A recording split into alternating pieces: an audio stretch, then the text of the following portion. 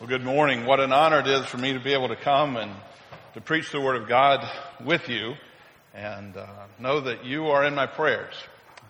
Last summer I was installing the new pastor in Hamburg, and I was challenging the congregation to pray for your pastor and even saying, can you make a commitment to pray for your pastor daily? And I've tried to do that at many of the churches, maybe not all. But as I was giving this challenge and sharing that, the Lord reflected a mirror in front of me and said, all right, this is for you to pray for each of the pastors, each of the churches on a daily basis. And it's been an exciting journey through praying for 36 churches and each pastor each day this year. And the Lord has been teaching me about prayer and how God wants to change the church. And I believe in prayer, and I believe that God can do that which we cannot do. And so as we come to the Word of God this morning, particularly the passage that was read earlier in 2 Chronicles, I want to challenge you to pray. That passage said, if my people who are called by my name will humble themselves and pray. And so to pray with humility. Let me begin by just expressing love and prayers for Pastor Wes and Cindy this week. And Pastor John prayed for them, and we thank him for that. But certainly we want to pray that even this week as they are with family in Iowa and spending time with Cindy's family, that there would be a time of comfort and healing, and that in the coming days and weeks and maybe months, that even physically they would be replenished and renewed. Know that I'm praying, Pastor John, I want to thank you for not only helping leading the service, but just for your service to the church, to the district as a youth director the last 3 or 4 years, maybe more than that. But know that I'm praying for you and Nancy as well. You are in my prayers, and may God continue to bring healing and peace of mind through the journey that you're going through. A couple of words of introduction, or as some are new to Houghton Church, maybe to the Wesleyan Church. The Western New York district, over which I oversee, has 36 churches, and it's exciting to see what God is doing. And one of the joys of my job is to be able to go to each of those 36 churches, worship with them, and meet with the pastors on a fairly regular basis. We are given the challenge of reaching every zip code in Western New York with the gospel of Jesus Christ. And there are about 1.6 million people in the area that we are given responsibility for. And so that is a matter of deep prayer, because there are so many that are far from God and far from the gospel of Jesus Christ. It has been exciting to see this year some new works develop. An African church, and mainly composed of refugees in the west side of Buffalo. And Steve and Ruth Strand are doing an excellent job in sort of building bridges between the churches that have been in the Wesleyan Church for many years and some of these newer ethnic congregations that are in Buffalo. And even just the last couple of days, I've been able to spend time with Pastor Joshua Bashizi and Biambe Sweetie, just to hear their vision. Even now, wanting to start another congregation. And yesterday spoke with someone about a Burmese congregation. And there's a youth pastor at our Orchard Park churches wanting to start a multi-ethnic church in Buffalo. So there's a lot of exciting things happening. This year at our district conference, we celebrated 476 people that gave their heart to Christ, that entered this life of faith with the church. We celebrate 371 baptisms, which I believe is the most we've had in at least 20 years among our churches. And so it is exciting to see what God is doing.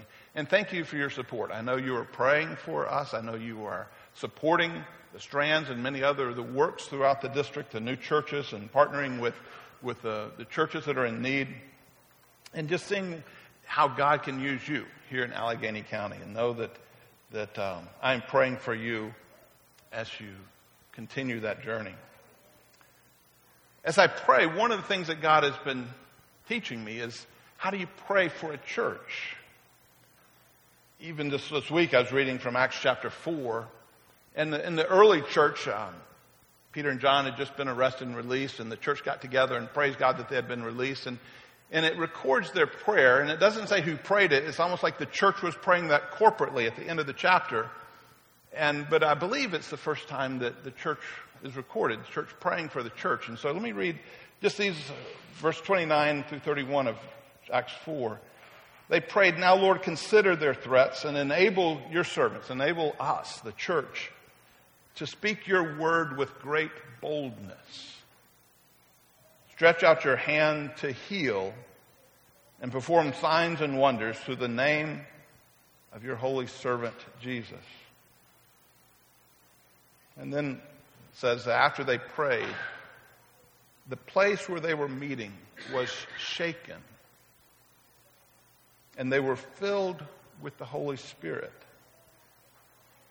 and spoke the word of God boldly. I want to challenge you to be people of prayer, to believe that God can answer prayer when there is nothing more that we can do, to trust in that power. I want to challenge you to pray for your pastor, pray for your church, for this body daily. And ask God, what do you want the church to be? How do you want me to pray for the church? And let me suggest with this message this morning that the first thing that we should pray for is that the church would be humble. What is the best that you can imagine for the church? What is the best that God could do if all of our prayers were collectively answered? I believe God wants to change lives. I believe God wants this church to be a transforming presence in Allegheny County that would just spark renewal in people's lives and go beyond this to the college and to wherever the students are going, and just seeing the whole country, the whole body of Christ transformed. It says in this early church, where the passage I read, that after they prayed, the place where they were meeting, the building was shaken, and they were filled with the Spirit. But then the effect of that was that they went out and they proclaimed the word. They spoke the word. They gave the gospel, the good news of Jesus Christ, boldly. And this was in an atmosphere of extreme antagonism and persecution. We hear sometimes the old word revival. Sometimes we might hear a movement or an awakening, other ways. But I believe God wants to move in His church. The supernatural work of the Holy Spirit. It begins with people like you and me. It begins with the church, but it will ultimately transform the community around us. I think as we pray for the church, we need that perspective from God's eye view of the church. That we would not just look at the church from a human level perspective, but from God's perspective. What does He want to do? The story is told of a farmer who's out walking in the mountains and actually discovered an egg on the ground. It was an abandoned eagle egg. He carefully wrapped it up and decided he would try an experiment. Let's see what will happen if I bring this back to my farm and put it in my chicken coop and see if the chickens will adopt it. And lo and behold, one of the hens sat on it, and sure enough, it hatched. So this eagle hatched in this chicken coop among other chickens. He grew, and the farmer just watched it. Every day he'd go out and see, what's going to happen to this little eagle chick? And it just started walking around with the other chicks, but it was maybe a little bigger than the other chicks. In his eyes, a little better looking, a little stronger. He was dominant in that chicken culture. And the farmer thought, well, one day, that eagle's just going to take off and fly. One day, that eagle's just going to soar over the mountains. He had always thought that was a majestic sight of seeing this eagle. But the farmer watched it grow into an adult, and it never did. He wanted it to fly. He wanted it to soar, but the eagle didn't know that it could. He grew content being the biggest and best in a coop of chickens. I believe that in some ways this is a picture of the church today. As we work together, we have the power of God within us. He is wanting to achieve an incredible mission through His church. And He has promised to be with us. He has promised to give us all the gifts, all the strength. He has given us all that we need to accomplish this. There are things that the Bible teaches that we are capable of doing, that if we were willing to become what we were designed to be, we would break out of this mold. But too often we live as though our wings have been clipped, and we are content with the pursuit of human success, the pursuit of survival as a church. Maybe even among our culture, we want to be a little better, a little smarter, a little wealthier, a little more popular. Deep down, we know that this will not satisfy the soul, and we see that confirmed in our lives daily, but we accept the lie that this is all that is available to us. If I were that farmer, I would be tempted to take that eagle and just take it up to a cliff in the mountains and just say, you can fly, and even just throw it off the cliff and see what happens. If I work in the church, I cannot do that. But God can. And my prayer for the church is that God would give us a vision of what we were designed to be. I want to challenge you to become the church that God wants you to become. John Wesley wrote, and he is praying for revival, he says, I continue to dream and pray about a revival of holiness in our day that moves forth in mission and creates authentic community in which each person can be unleashed through the empowerment of the Spirit to fulfill God's creational intentions. What this is what God intended from creation for the church to be. This community, this power unleashed. God created us to have that intimate fellowship with Him from the very beginning. But sin broke that relationship. Sin has distorted the image of God. Sin has damaged us, even our imagination. Until Jesus came to restore that intimacy with God, we could not connect with that power. But the church is the hope of God restoring His creation to this fellowship. His partners. We are His partners in this mission to reach all who are broken. I want to challenge you to pray the church, to become the church that the world needs. We're living in a broken world. You can see hatred, you see division. It's been terrible what we're seeing in Charlottesville, just the hatred and the racism that still exists. We thought we were beyond some of this. We are in a broken world that desperately needs this authentic power of Jesus, not a fake, not just a put-on religion, but a relationship that transforms us to a church of love. Andrew Murray, a South African revival preacher, wrote this, that a revival among believers is a great need of our day. This was over 100 years ago. It's true today. A revived church is the only hope of a dying world. I believe that. I don't have a lot of confidence in politicians to fix our problems. I'm not even sure we had the best educational system that would fix our problems. There is nothing but the church that is given to our culture to fix the needs that we so desperately have. I feel that we need to fly. I look to the Word of God and say, how can the church fly? How can we become who God created us to become? How can we be restored to that creational intent?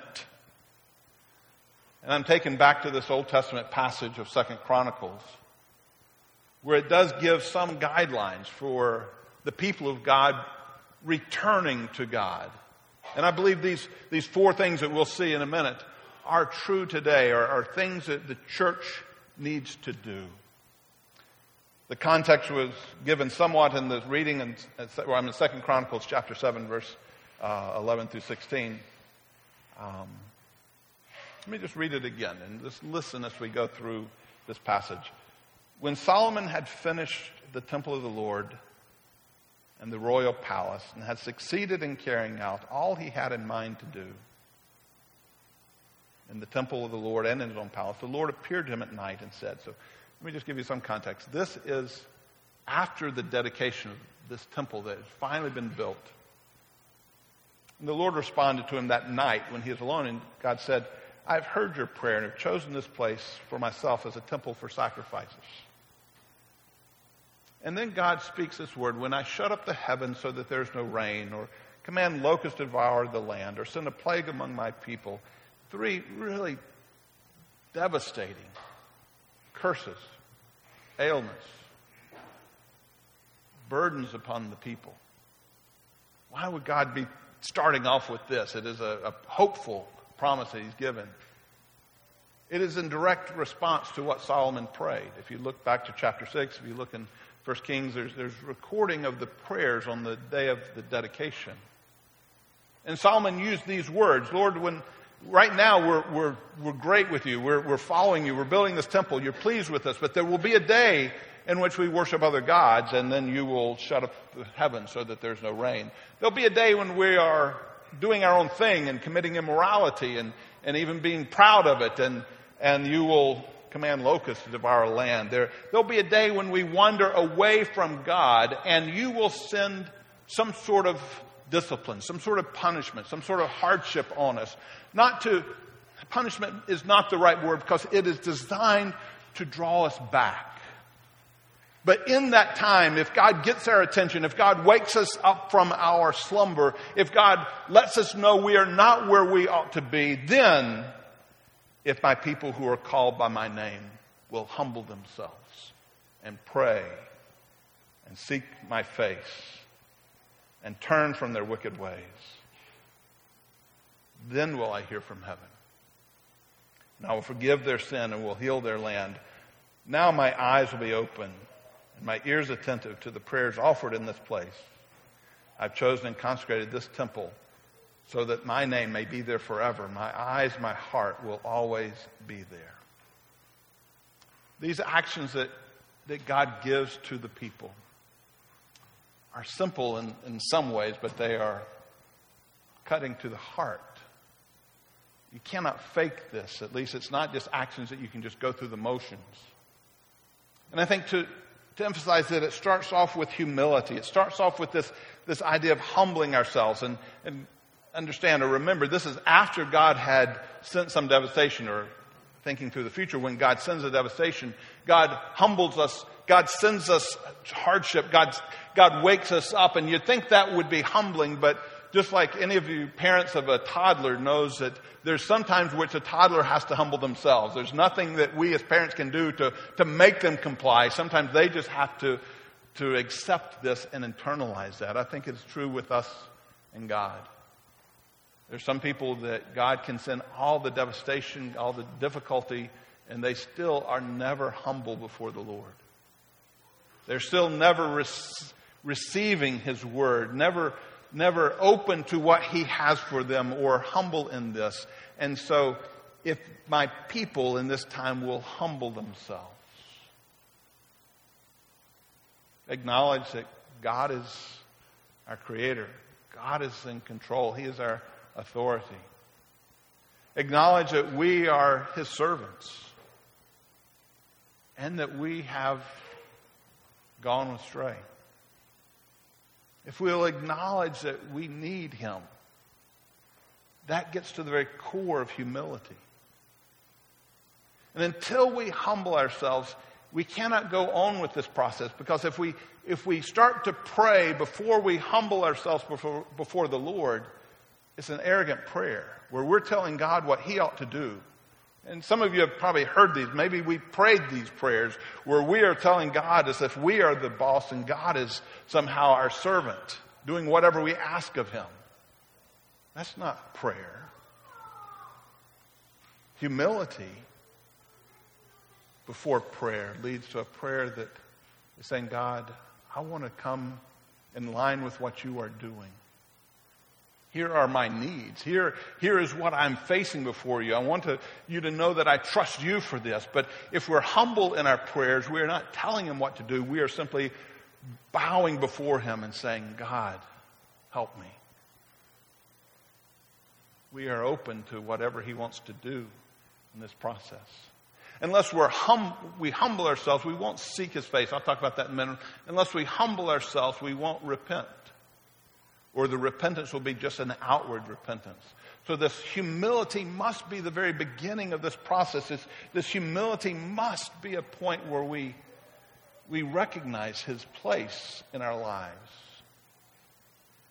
And we align ourselves with it. I believe so many in the church have not been able to go forward because they're still proud. They are still proud. There's still pride in their heart that is keeping them from trusting him. They want to get so much done, and they want to just go and do it themselves. And so instead of praying and trusting God, they just say, well, I'm impatient. I'm going to go do it without you. We humble ourselves and pray. So the second thing is to depend upon the power of God. This is why I'm challenging you to pray for your church, to pray for your pastor, Pastor West. You know he needs it. And I think you've been praying for him this week with Cindy and her families and the struggles they are going through. But pray for him daily. Pray for your church that it would proclaim the word of God boldly. Pray for your church. Pray for revival. Many of you give hours to the work of the Lord in this church each week. But we may even fail to value those who are praying for the power of God to be poured out. Without God's power, the church just goes through the motions. Yeah, we can be very well organized. We can be very smooth in our service. We can do a lot of things well. But in the end, it's just chickens walking around in the chicken coop when God has created us to soar. Humble yourselves and pray and seek my face. There's a couple places in the Old Testament particularly where this phrase, seeking the face of God or seeking the face of a king, is referred to. And it's given in the context of trying to understand what the attitude or the demeanor of the king or God is. And at this point, I want to make sure we understand that not every hardship we go through is based on you doing something wrong. I think that's a fallacy that we see in the book of Job, and I see people having this today, that if I'm going through some hardship, then there must be some sin in my life, or I must not have enough faith, or there's something I'm doing wrong. And I think when we get to this point where we're humbling ourselves and praying before God, and we're seeking his face, in the midst of that hardship, maybe there's been no rain in your life, or finances are tight and you lose your job. Or maybe there is a plague. Maybe there's a cancer or heart issues or sickness. And whatever the trial that we go through, I think seeking the face of God is quieting ourselves in his presence enough to discern his voice. Because sometimes it may well be there is a very specific sin or things that you are doing or not doing that he is wanting you to change. And I believe in that context, if that is the case, the Holy Spirit, I think the Bible teaches the Holy Spirit convicts us of those sins. He points those out. We sang that song, Search Me, O God. God does that. God reveals that to us. Sometimes the devil does that and just sort of puts that blanket condemnation and shame on us. But when the devil does it, there's no hope out. There's no way to change. There's no specific way in which we can respond. It's just we've blown it and there's nothing we can do. We're just pitiful. But when the Holy Spirit does it, it's hope. It's hopeful.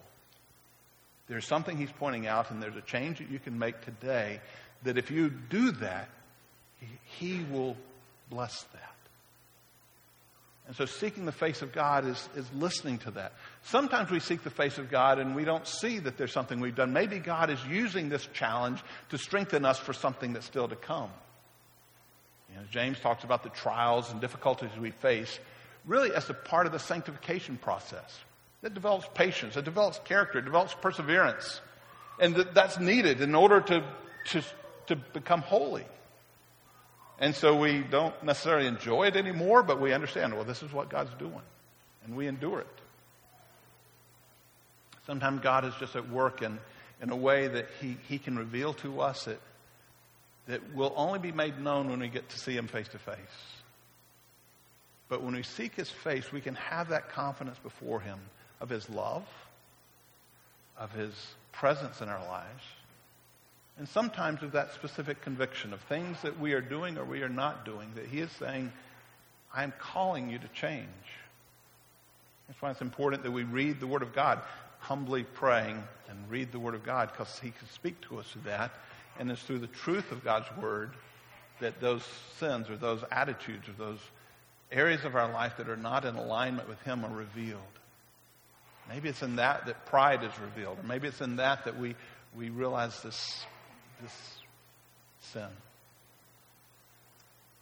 If my people who are called by my name will humble themselves and pray and seek my face and then turn from their wicked ways, then we've been with God. We've spent that time humbly with God, and we've been maybe convicted of things that are not right in our lives. What would that be? Not asking you to answer out loud. That might be embarrassing, but what if you were to meet with your accountability partner, with someone, a spiritual mentor, and just say, this is what God is pointing out in my life that needs to change. Would you do whatever God called you to do? Would you make any step that He's directing you to? And so that's why we need the church, the body, to hold us accountable there, to hold us into that place where we can make those changes. God wants us to be repentant, holy.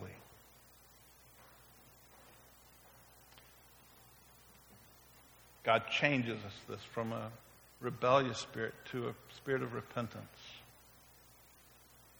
God's discipline, if that's what it took, was intended to draw us to this point of repentance. This requires us confessing what is wrong. It requires us to take the step of humility, owning up to our mistakes, bringing our weaknesses to God, and turning away from the sin that is displeasing to Him. This is a passage we've read in the Old Testament, but we also read the New Testament passage from 1 John. In a sense, mirrors this Old Testament teaching. It says we've all sinned. If we claim to be without sin, we deceive ourselves, and the truth is not in us. But if we confess our sin, if we humbly acknowledge, and Lord, I've blown it. Some people are hesitant to admit they're wrong. Maybe some people never admit they're wrong. Confession is saying, I've blown it. I'm wrong. Then God is faithful. God is just. He'll forgive us our sins and purify us from all unrighteousness. What a beautiful promise. What hope this gives us. That if we enter in this process of humility, if we enter into this process saying, all right, God, I'm going to let go and do what you want to do, then there will be this, at the end, forgiveness. At the end, this holiness, this purity, this unrighteousness, this freedom from the chains of unrighteousness. Once we do, we have the Holy Spirit within us to enable us to do that which the law could not do, which outside influence could not do. Only God can do, and that is to purify our hearts.